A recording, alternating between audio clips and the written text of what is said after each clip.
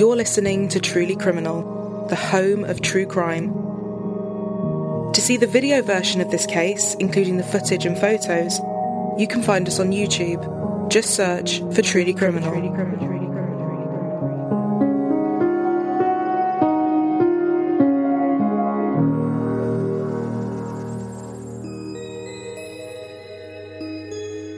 Garland, Texas, November 2011. 54-year-old Kelly Martin and her husband Don, like many, were decorating the family home, ready for the festive period. Don was a police officer and Kelly a teacher. They had been together since college and had 2 daughters, Lauren and Caitlin. While grabbing boxes down from the attic, Kelly missed a step on the ladder, tripping and falling. She instantly felt a twinge in her back. The pain was bad, but she got through the holidays hoping it was just a pulled muscle or a trapped nerve, and that it would pass. But when it became obvious it was far more than this, she made a trip to her doctor. This small misstep on the ladder had resulted in a herniated disc in her back. Physical therapy, painkillers, muscle relaxers weren't enough, and eventually her doctor recommended a fantastic neurosurgeon new to the area, Dr. Christopher Duntsch. Incredibly well-respected, highly sought-after and praised by many other doctors, it was a no-brainer to pay him a visit. Dr. Duntsch put Kelly and Don at ease right away, saying it was no problem at all, a very routine surgery, likely no more than 45 minutes. In fact, it was about the simplest operation a neurosurgeon could perform, he said. "Have you ever had any bad outcomes or deaths on your surgeries?" Kelly asked. He replied, "No, knock on wood." And with this, her surgery was scheduled for March 2012. The day came around and Don waited patiently in the waiting area, but the 45 minutes Dr. Duntsch said it would take would soon pass. Then it was an hour, then an hour and a half. It was almost at double the time now, and Don was starting to get worried. He asked one of the nurses to go and check, and about 20 minutes later, Dr. Duntsch came out. He said the surgery went well and Kelly was moving around, but was in a lot of pain, so he upped the medicine. He said she may have to go up to the ICU and stay overnight, but she was going to be okay. Don was told he couldn't go and see his wife as they were still working on her, a phrase that sent a shiver down his spine. Don said something in his gut was telling him it was all off. He called Lauren and Caitlin and said they should come up. 2 hours later, Don and his daughters were still waiting around and panicking. They suddenly saw the ICU physician, Dr. Duntsch, and the anesthesiologist walking towards them. The looks on their faces told the story before they even opened their mouths, the words no one wanted to hear. "We did everything we could." Kelly Martin had died. How had such a simple, routine operation gone so devastatingly wrong? Don said Dr. Duntsch never said a word, not even looking at the 3 of them. They were told by the ICU physician that it had been a medical miscalculation. Records later showed that during the surgery her blood pressure had plummeted and she went a grey colour. As she regained consciousness after the surgery, she began to hit her legs, which had turned an odd colour with splotches on them. Kelly had become so agitated, the nurses had to sedate her. She never woke up. Don said it was pure misery. My world just ended right then and there. He started rocking back and forth, so enraged with emotion he almost lunged at them. "I knew something was wrong and I wanted to hurt him," he said of Dr. Duntsch. Caitlin said it was like being in slow motion, and as they said their goodbyes to Kelly, Don asked for some scissors so he could keep a little piece of her hair. They all drove home in silence. The medical examiner confirmed that Kelly had bled to death internally after one of her arteries was completely sliced. Don, Lauren and Caitlin all had a terrible feeling. They weren't getting the full story. Something about Duntsch was not sitting well with them and they wanted answers. But what had happened to Kelly Martin was sadly just the beginning, and soon a huge can of worms would start to open. But as always, sometimes you must go backwards slightly to move forwards.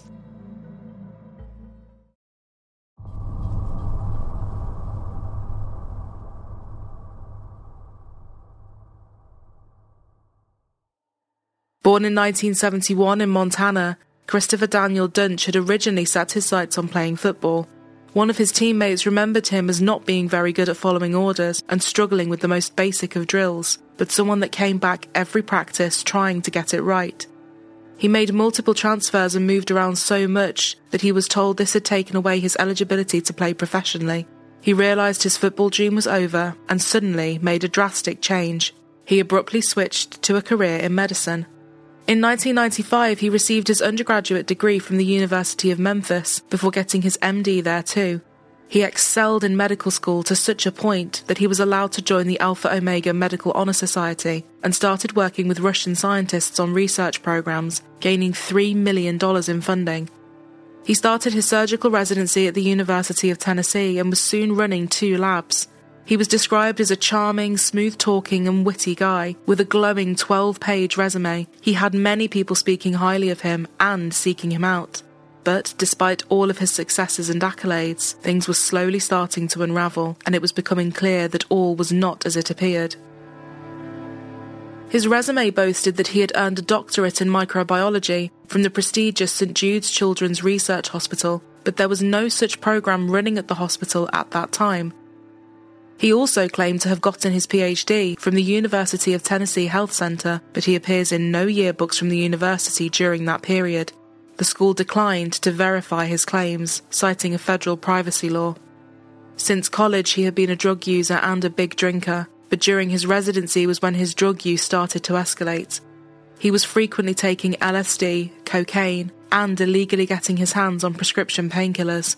His ex-girlfriend Megan initially thought that this was just something he did occasionally, but it was clearly not the case. After a full night of drug-taking, drinking vodka and no sleep, Megan said he grabbed his scrubs and walked into work ready to talk to patients. She was horrified. His choice of drug was cocaine, although when he would come down after binges, he would rely on OxyContin, Xanax and alcohol. Many said he would start his days off with a vodka and orange juice and a line of cocaine. One of his friends would later talk about just how out of control his drug use was, and several nurses said they saw him taking cocaine right before he went into surgery. But Duntsch joked about it, calling them his neurostimulants, believing it made him better and more alert in theatre. There's been LSD, there has been cocaine, there has been pills. How long did this drug party, go on that night? All night to the next day. Okay, till the sun came up? Well beyond the sun came up, because Chris had to go to work the next day, and he went. After he was reported, he was asked to take a drugs test, which he refused to do. He was subsequently sent to an impaired physician program. In a deposition, slurring and not really concentrating, Duntsch pleaded the fifth over and over again when asked about using drugs whilst working with patients. Have you ever been under the influence of cocaine while you were taking care of a patient? I take the fifth, take the fifth, take the fifth, I take the fifth. Despite the complaints, refusal to participate in tests, and after completing less than 100 surgeries, whereas it is typical for a resident to perform closer to 1,000, he was still allowed to finish his residency. In 2011, he was headhunted to join the Minimally Invasive Spine Institute in North Dallas with a $600,000 advance.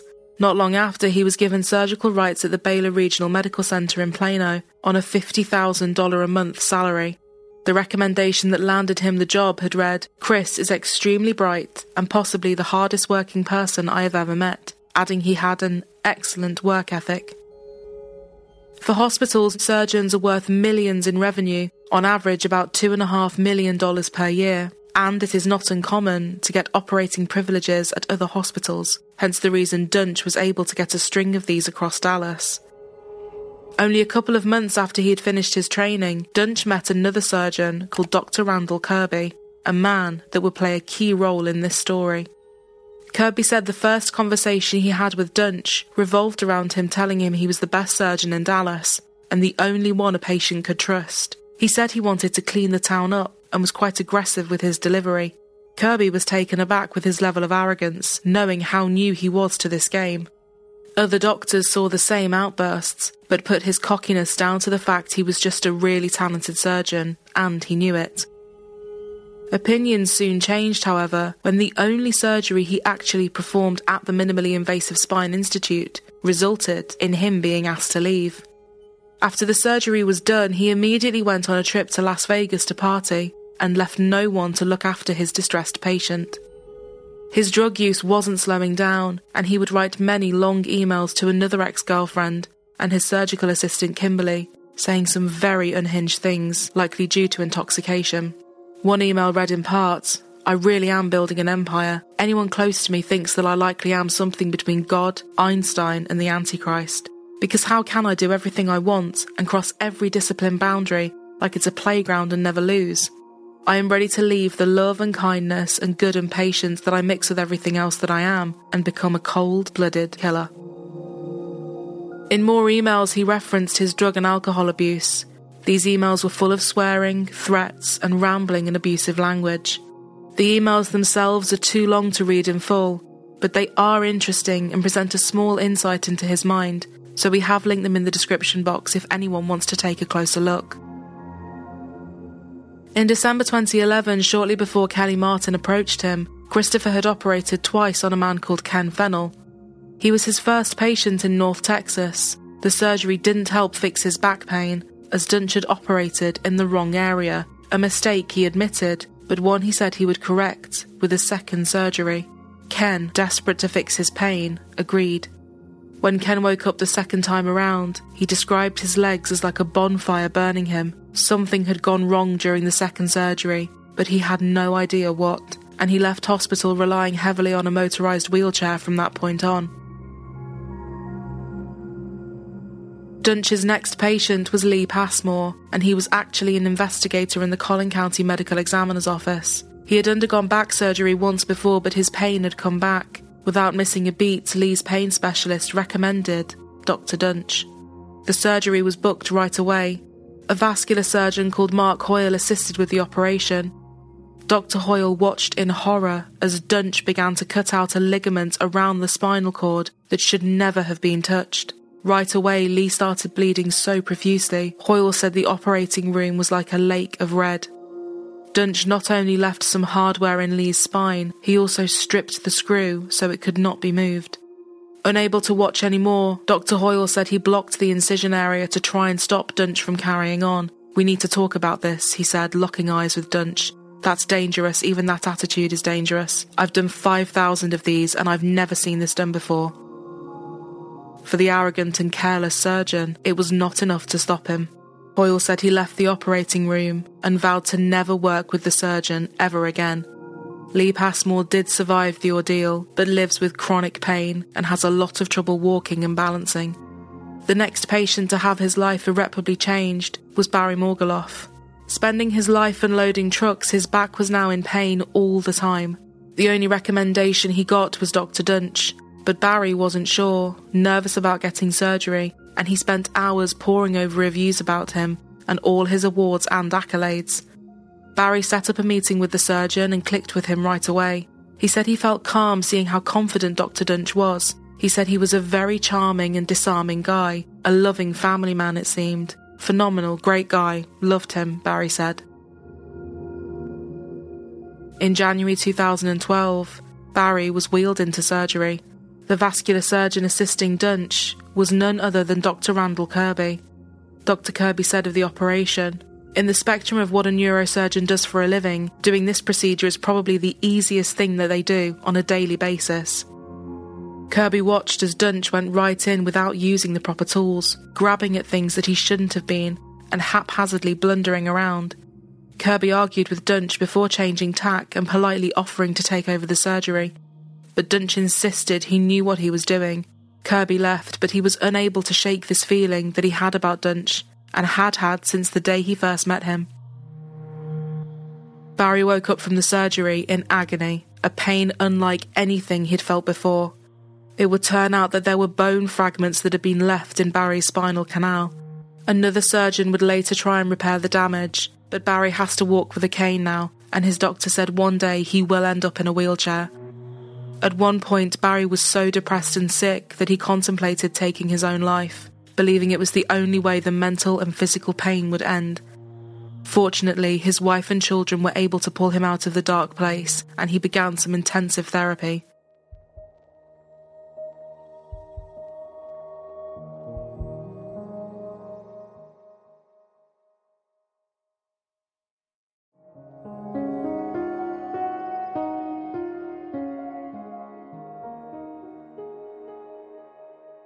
Duntsch's childhood friend and now roommate Jerry Summers then approached him to perform a surgery on his back too.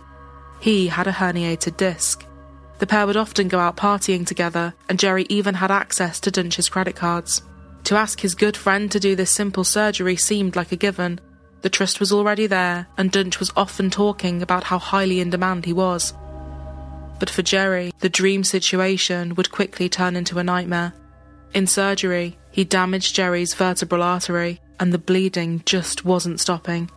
2 litres of blood was soon lost.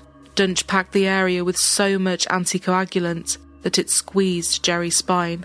When Jerry woke up, he said he couldn't feel anything. He had no sensation in either of his arms or legs and was now completely paralysed and would later require 24/7, round-the-clock care. Lying in the ICU, knowing that he was never going to recover, he turned to his girlfriend and said, "Kill me, I want to die." Duntsch never once came to see his friend, see how he was, or even explain what had happened. In a depressed rage, Jerry told the nurses that Duntsch had been taking cocaine the night before he performed the surgery.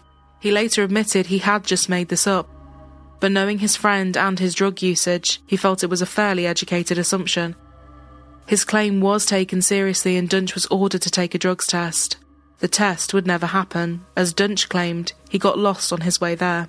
He did pass a separate psychological evaluation, and just 3 weeks later, he was allowed to start operating again, but was instructed to stick to minor procedures. But after this, we come back to Kelly Martin's case. She would be his next patient. After Kelly died, officials ordered Duntsch to take another drug test. This time, he took it. The first screening came back as showing it had been diluted with water, and the second, a few days later, was clean. Some while later, Lee, still struggling to work, was allowed to resign from his job at the Collin County Medical Examiner's office. But before he left, a fax came through that stopped him in his tracks. There were 2 names at the top of the first page, Kelly Martin and Dr. Christopher Duntsch. He sat and read what happened to her, shocked at what he was seeing. The cogs started turning as he connected the dots between that and his own botched surgery.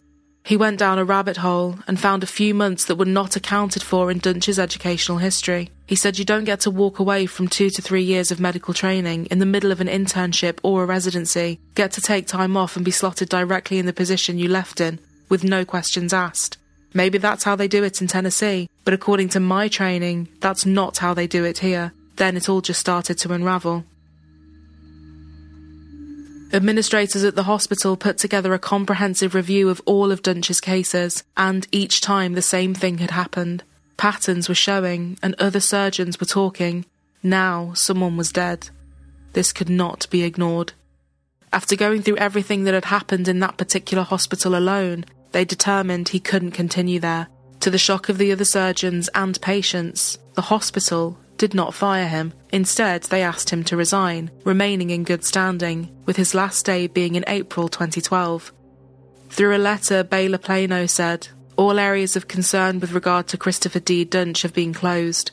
As of this date, there have been no summary or administrative restrictions or suspension of Duntsch's medical staff membership or clinical privileges during the time he has practiced at Baylor Regional Medical Center at Plano." The places that had asked him to leave chose to avoid the legalities of a potential wrongful termination and bad press of firing such a highly respected doctor, and instead let him quietly resign and move on with no repercussions. And, as he technically left of his own choice, this meant that at least 2 facilities did not have to report him to a database run by the US Department of Health and Human Services. This database is supposed to log information about problem practitioners, warning potential employers about their histories. They also failed to report him to the Texas Medical Board. When some of his patients tried to sue him for malpractice, most of them found it virtually impossible to find attorneys willing to take on their cases. In 2003, Texas enacted tort reform, which reduced the amount of damages plaintiffs could win, with the number of malpractice payouts per year dropping by more than half. In July 2012, Duntsch moved right on to the Dallas Medical Center. The background check they briefly ran on him came back clean. In the same month he joined, Duntsch operated on 63-year-old Floella Brown, a banker looking forward to retirement. About 30 minutes into the surgery, the bleeding was so bad that Duntsch said he couldn't see her spine. "Why is it still bleeding?" he kept saying.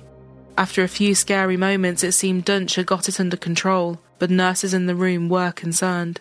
Although Floella woke up and seemed fine, early the following morning she lost consciousness as pressure was building up inside her brain for reasons that no one could work out. She was in critical condition and it wasn't looking good. While Floella lay in the intensive care unit, with doctors fighting to save her life, Duntsch was set to go into another surgery with 71-year-old Mary Eford. Mary was very active and loved working out, but back pain was stopping her from living her life. The surgery was very simple, easily mastered by most first-year residents. Before the surgery started, nurses spotted a hole in Duntsch's scrubs right at the back, showing he wasn't wearing underwear. One nurse, Kyle Kissinger, said he had seen the same hole for 3 straight days, and it was clear that Duntsch wasn't even changing his scrubs between surgeries. As he stared into Duntsch's eyes, he said he had pinpoint pupils and wasn't blinking. It was all very alarming. The surgery for Duntsch was more of the same. The operating room staff questioned why he seemed to be drilling into random areas of her back, carelessly and without paying any attention. Soon after the surgery on Mary started, Duntsch turned to Kyle and said he wanted to perform a procedure on Floella called a craniotomy. This involves cutting a hole in the skull to relieve pressure on the brain. Kyle was shocked and said Dallas Medical Center did not perform these, as they didn't have the proper equipment to be able to. Other people in the room were agreeing with what Kyle was saying, trying to talk him out of it. Unfortunately, he backed down. Floella was moved to another hospital, but she never regained consciousness, and her family withdrew her life support a few days later. A neurosurgeon was hired to review her case and death, and would later conclude that Duntsch had both pierced and blocked her vertebral artery with a misplaced screw. He also found that he had misdiagnosed the source of her pain in the first place and was operating in totally the wrong area. This had triggered a stroke, which had ultimately claimed her life. Mary Eford woke up from the surgery the same as the others before her, in total agony. She couldn't move her legs or feel her toes. Dr. Robert Henderson, another important person in this story, was called in to look at her case. He was an extremely talented Dallas spinal surgeon with 3 decades of experience. He pulled up her post-op x-rays and the first thing he said was, "Some kind of travesty occurred." Mary was pulled back into surgery the next day with Dr. Henderson operating. There were 3 holes in Mary's spinal column where Duntsch had tried and failed to insert several screws. One screw had hit the nerves that control one leg and the bladder. Dr. Henderson then discovered that Duntsch had amputated on one of her nerve roots, for reasons Henderson called inexplicable. The surgery had gone so badly and was so botched, Dr. Henderson wondered if Duntsch was some sort of imposter, dressing up and pretending to be a surgeon. He could think of no other reason why this had gone so wrong. Mary Eford now relies on a wheelchair. She has never regained mobility in her legs. She said one of her biggest loves was sewing. She used to do it all the time, but as she can't pick up her foot, she can't do this anymore. "Pain is really my life," she said. Dr. Henderson was horrified and took his findings to the hospital administrators, and he and Dr. Kirby both started sharing stories. Dr. Kirby had operating privileges at over 60 hospitals across Texas, and wherever he went, someone at some point would come up to him with a story about Dr. Duntsch. Thanks to the fuss the pair kicked up, hospital officials told Duntsch he would no longer be able to operate at Dallas Medical Center. However, yet again, he wasn't fired or suspended. He was allowed to leave quietly.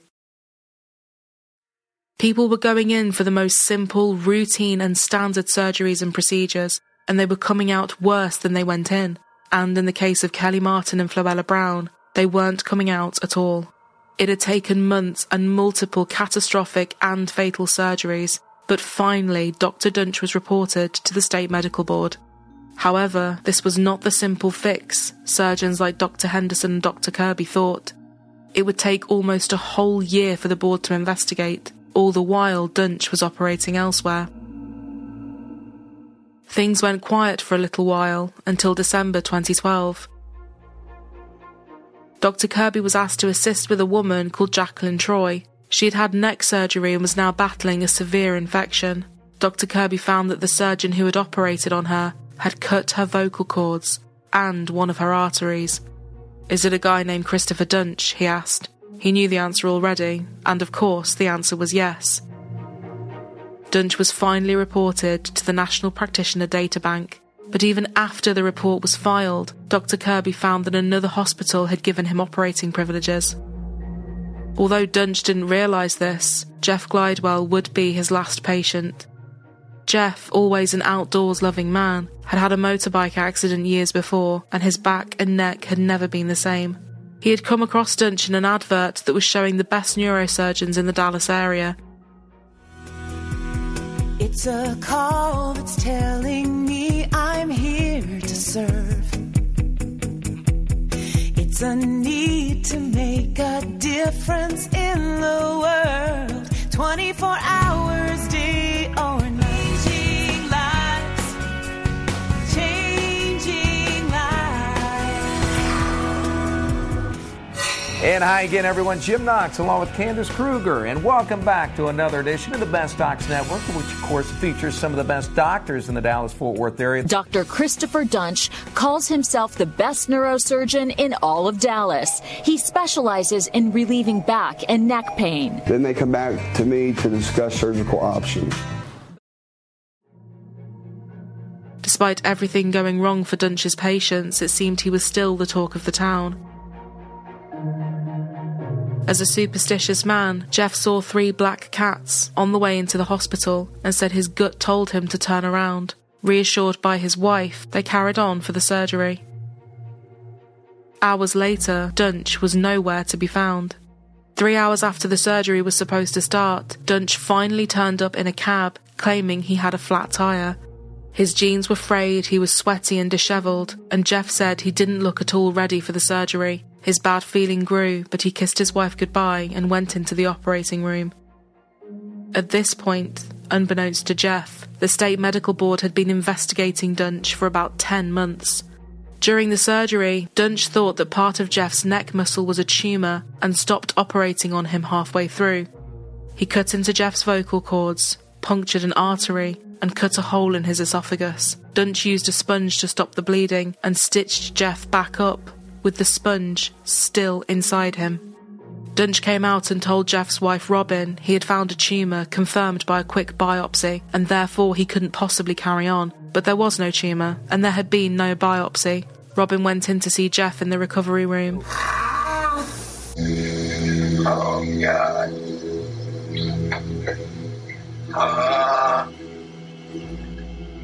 Jeff was so distressed he couldn't swallow and breathlessly mumbled, "Where's the doctor? I can't move my arm or my leg. Something's wrong. What did he do to me?" Duntsch finally showed his face, and Jeff, now battling an infection as well, said, "I can't move my arms." Duntsch replied, "Well, I don't know what to tell you about that," before strolling off. None other than Dr. Randall Kirby was called in to correct the damage, and at this point he was quite literally losing his mind. How did this keep happening, and when was it going to end? On a scale of difficulty, this was about a 2 out of 10 procedure. He said this was not an operation that was performed. This was attempted murder. It was like a crazed maniac procedure. Dr. Kirby went directly to the Texas Medical Board, and Robin went to the police. The officer she spoke to said they didn't have the resources to file criminal charges against a doctor. She went back to Dr. Kirby, asking if she could contact the medical board too, and a statement was drafted. Jeff Glidewell would leave the hospital months later, partially paralysed and with only one vocal cord. He has nerve damage in one arm and can only eat small bites of food at a time. But Duntsch would again move elsewhere. In May 2013, Dr. Henderson and Dr. Kirby opened up their emails to find an invite to a Meet the New Specialist dinner. University General Hospital was throwing an event to welcome a new neurosurgeon joining their team, Dr. Christopher Duntsch. They simply couldn't believe it. This was Duntsch's 3rd hospital in 18 months. Dr. Kirby said he picked up the phone right away and called the hospital to, in his words, raise holy hell. He then sent them a 6-page letter which read in part, "Let me be blunt. Christopher Duntsch, Texas Medical Board license number N8183, is an impaired physician, a sociopath, and must be stopped from practicing medicine. In the letter, Kirby told the hospital they could either address it and do something about it, or he would be calling every media outlet in Texas. With so much talk in the medical community and between family members, the stories were travelling fast. An article was published about him online referring to him as Dr. Death and quoted Dr. Kirby and all of his findings. Duntsch took to the comment section to threaten Dr. Kirby if he kept talking. But in this case, there was no such thing as bad publicity, because, finally, in June 2013, Christopher Duntsch was suspended and ordered to stop operating. A Plano neurosurgeon has his license suspended after the medical board says his negligence resulted in at least 2 patient deaths. Patients tried to get their medical records from Dr. Christopher Duntsch's office today, but they were turned away. Yeah, well, Clarice, those frustrated patients were told by somebody on Dr. Duntsch's staff to show up here at his office between 4 and 5 o'clock this afternoon to pick up those medical records. Well, those patients showed up, but as you mentioned, they didn't walk away with anything. And so far, we know that 2 lawsuits have been filed and at least 3 more are on the way. Carol McMillan, out of luck at Dr. Duntsch's office at the Texas Neurological Institute in Plano. Dr. Duntsch, seen here on Facebook, was scheduled to perform surgery on her tomorrow. On Wednesday, the Texas Medical Board issued a temporary suspension order of Duntsch's license because of imminent peril to public health and cited impairment by drugs or alcohol. Mary Eford claims in her lawsuit she has permanent nerve damage because of Dr. Duntsch's negligence. Despite being on the maximum amount of narcotics, that she prayed to God to take her every single day. She cried every single day.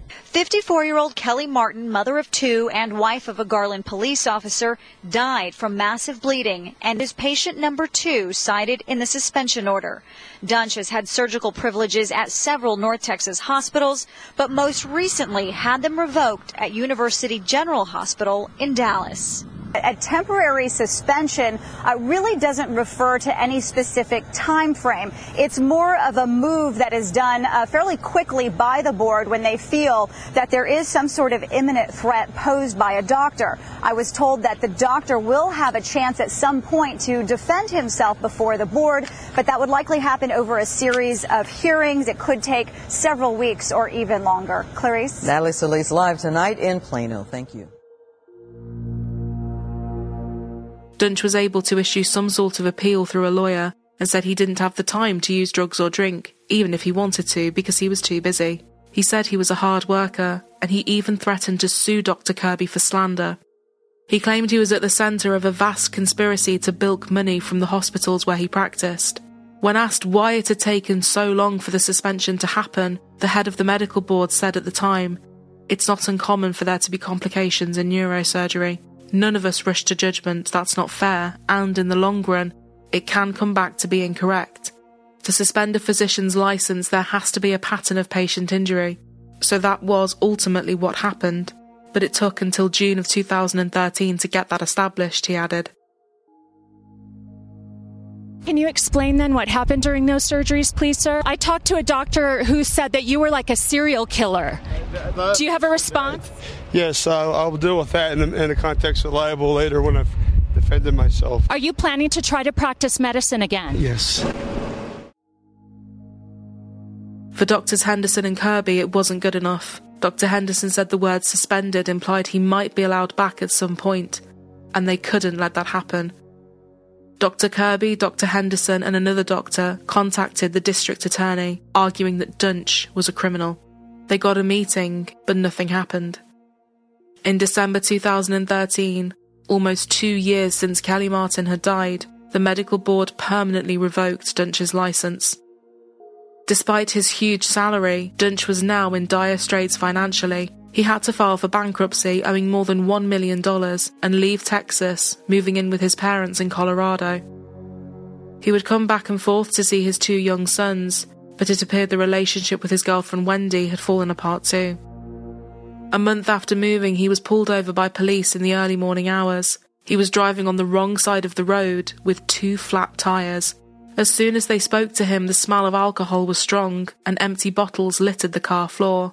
Duntsch was arrested for a DUI and ordered into rehab. In March 2014, police were called in again to a bank in Dallas after people saw a man with blood on his hands and face, banging on the doors and trying to get in. It was Duntsch. He was wearing his scrubs and was incoherent, saying something about his family being in danger. He was swiftly taken to a psychiatric hospital.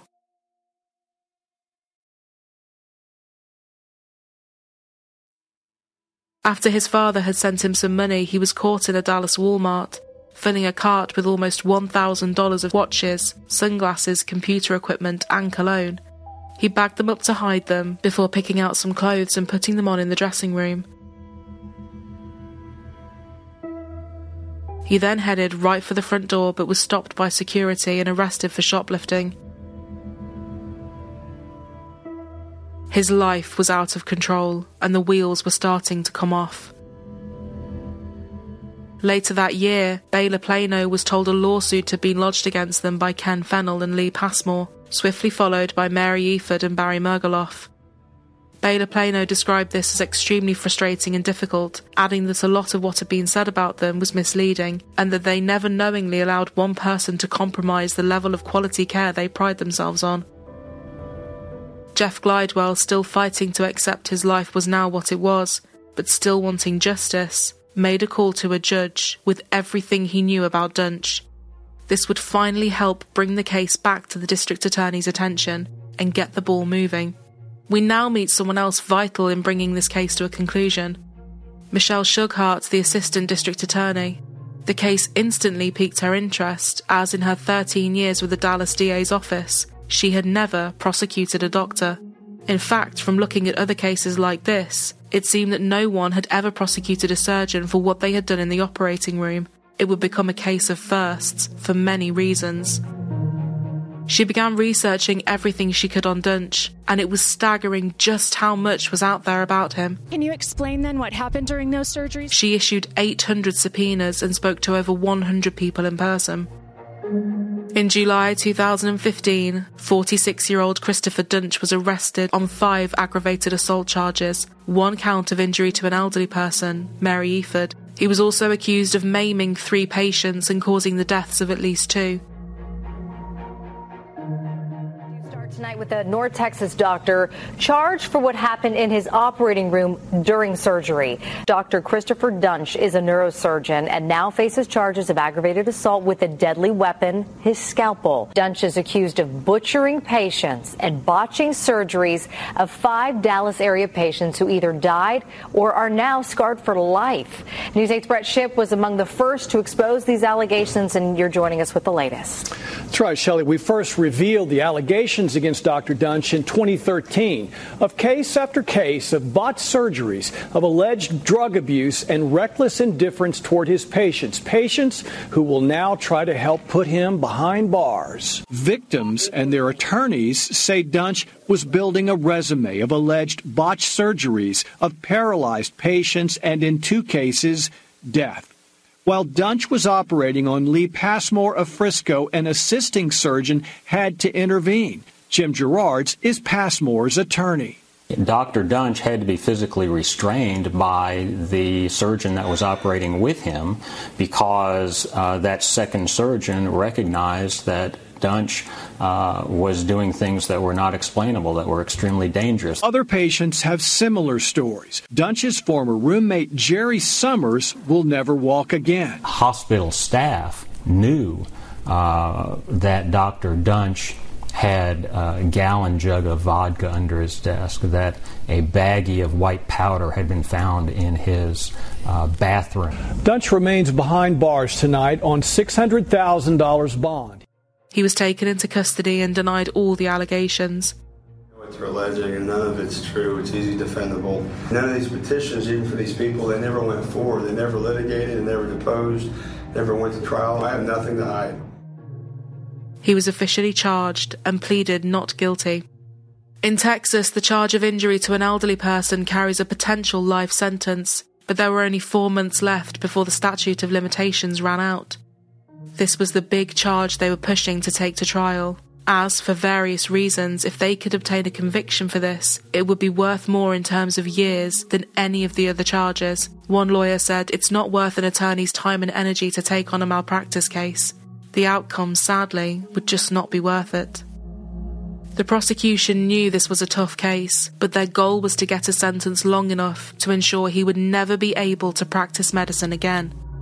To the relief of the prosecution, Duntsch was criminally charged in the maiming of Mary Eford. And this was the charge that went to trial. Former neurosurgeon who was once a rising star in his medical field is now in jail on felony charges. Fox 4's Natalie Solis tells us how the malpractice claims against him became a criminal investigation. Christopher Duntsch on Facebook when he had a thriving medical practice. And Duntsch Tuesday, just a few years later, booked into the Dallas County Jail. James Gerards represents one of Duntsch's former patients who sued the former neurosurgeon in civil court after a botched surgery. It is so rare for a district attorney to prosecute a physician. Dallas police picked him up Tuesday afternoon on the assault charges near a Richardson motel. Typically, when a physician is targeted for a criminal prosecution, the industry rallies around that physician. For that reason, it's a real gut check for a district attorney to indict a physician for something that he was doing professionally. But Duntsch stands out. This one is so egregious that the information just couldn't be controlled. Well, since 2013, Duntsch has been back and forth between Dallas and Colorado, where he was put on probation for DWI. But it appears Duntsch does not have legal representation so far for these latest charges. Now, we did put in a request to do a jailhouse interview to get his side of the story. We have not gotten a response. Well, we're hearing this trial could last several weeks. It actually presents a lot of interesting legal questions. Can a botched surgery rise to the level, be more than just malpractice? Can it rise to the level of a criminal act? And that's something this jury will have to answer. Duntsch opted not to testify in his own defence.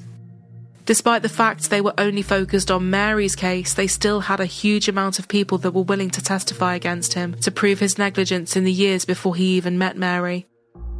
Doctors Randall and Henderson took to the stand, as did Jerry via a video link from his home. Mary herself also testified. What are we looking at here in State's Exhibit 4? My back, the scar on my back. I could not move my feet and legs, and my thoughts was something is wrong. I'd never had pain like that before. It was just it was a 10 plus. I said, he will never touch me again. The prosecution said it was obvious he had intentionally, knowingly and recklessly harmed up to 15 of his patients, although we know there were many more people affected. Jeff Cheney woke up from his operation to find out that Duntsch had removed part of his spinal cord by mistake, paralysing the entire right side of his body. Jackie Troy found herself unable to talk as Duntsch had paralysed her vocal cords. Philip Mayfield paralysed from the neck down. Marshall Muse spiralled into addiction after relying on pain pills following his surgery, and Pam Trusty feels lucky to be alive. However, Duntsch's legal team claimed that he was not a criminal, just a lousy surgeon and a lazy person. He didn't know he was risking anything. It was careless. It was wrong, but it's not to the level of criminal. They said him committing malpractice was due to chaotic operating rooms in hospitals in Dallas, and as for the emails he wrote to his ex-girlfriend Kimberly saying he would become a killer, they said it was simply sarcasm taken badly. The jury in the Dr. Christopher Duntsch case will hear closing statements tomorrow. Defense attorneys sought to portray him as an inexperienced, poorly trained surgeon. Is it fair for Christopher Duntsch, who was enabled to do these surgeries, who couldn't have done it without the help of all of these big hospitals, all these other doctors, is it right for him to go away, to be thrown away, when all of them profited? All of them have blood on their hands. The only way that this happens is that the entire system fails the patients. Again, there are multiple things that have to occur in order for us to be here. The carnage he caused was not a mistake or an accident. He did virtually everything wrong. So to be able to do that much wrong, I felt that he must have known at some point in time how to do it right.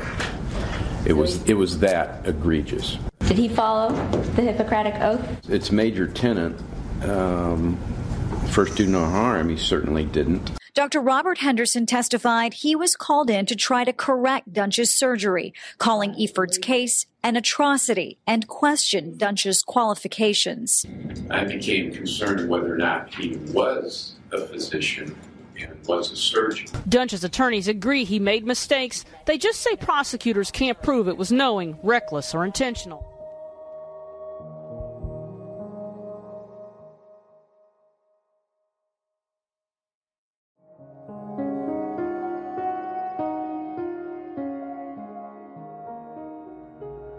Even his lead attorney said, "You had people in walkers, you had people on crutches, you had people that could barely move, you had people that had lost loved ones, you had all sorts of things that had gone wrong.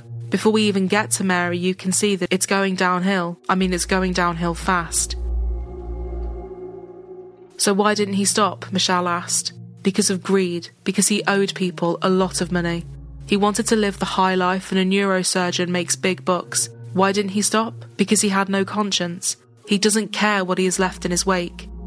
In court, Duntsch was calm and collected. His lawyer later said he truly and honestly thought he was doing a good job, and this all seemed shocking to him. He said until the expert started speaking, it seemed he was clueless as to the damage he caused. So this is not providing any stability at all. There's bone fragments just laying over the exposed dura here on the left side. The jury took just 4 hours to return their verdicts. With the jury unanimously find Christopher Daniel guilty. In July 2016, he was found guilty of 1 count of intentionally or knowingly causing serious bodily harm to an elderly individual. Duntsch's family begged for some mercy when it came to the sentencing. They described him as a bright little boy who had taken care of sick birds and loved dogs. They acknowledged his issues, but said everything he did came from a place of wanting to help people. His dad, Don, said, "He's been devastated. He has nothing. He's lost everything. He doesn't have his family. He doesn't have his career. He doesn't have his companies. He doesn't have his medical license." And I think what happened is that as things began to fall apart, the only thing he knew was to try harder. Jury, having found the defendant, Christopher Daniel Duntsch, guilty of injury to an elderly individual as charged in the indictment, unanimously assessed his punishment and confinement in the Institutional Division of the Texas Department of Criminal Justice for life. In February 2017, Christopher Duntsch was sentenced to life in prison with a minimum term of 30 years. 6 o'clock, a former North Texas doctor learning that he will spend the rest of his life in prison. And so we're overwhelmed. And this is my daughter. And this is a voice for Kelly. And we're so thankful, and hopefully we can move on with our life. I'm just so grateful from the bottom of my heart. This will not bring my mother back, but it is some sense of justice. This is what I wanted. This is what I waited 4.5 years for. He believed that everyone else was just humans, and this was his playground, and he could build anything, sell anything, ruin anything, and he would not suffer the consequences. We are so elated about the life sentence that has been handed down in this case today. There have been other filings from other patients against Duntsch, but we hear from the district attorney's office tonight that they do not plan to seek any criminal charges from those cases at this point. As for Duntsch and his legal team, they did make it clear today that they plan to appeal. He filed an appeal in 2018, but his conviction was upheld.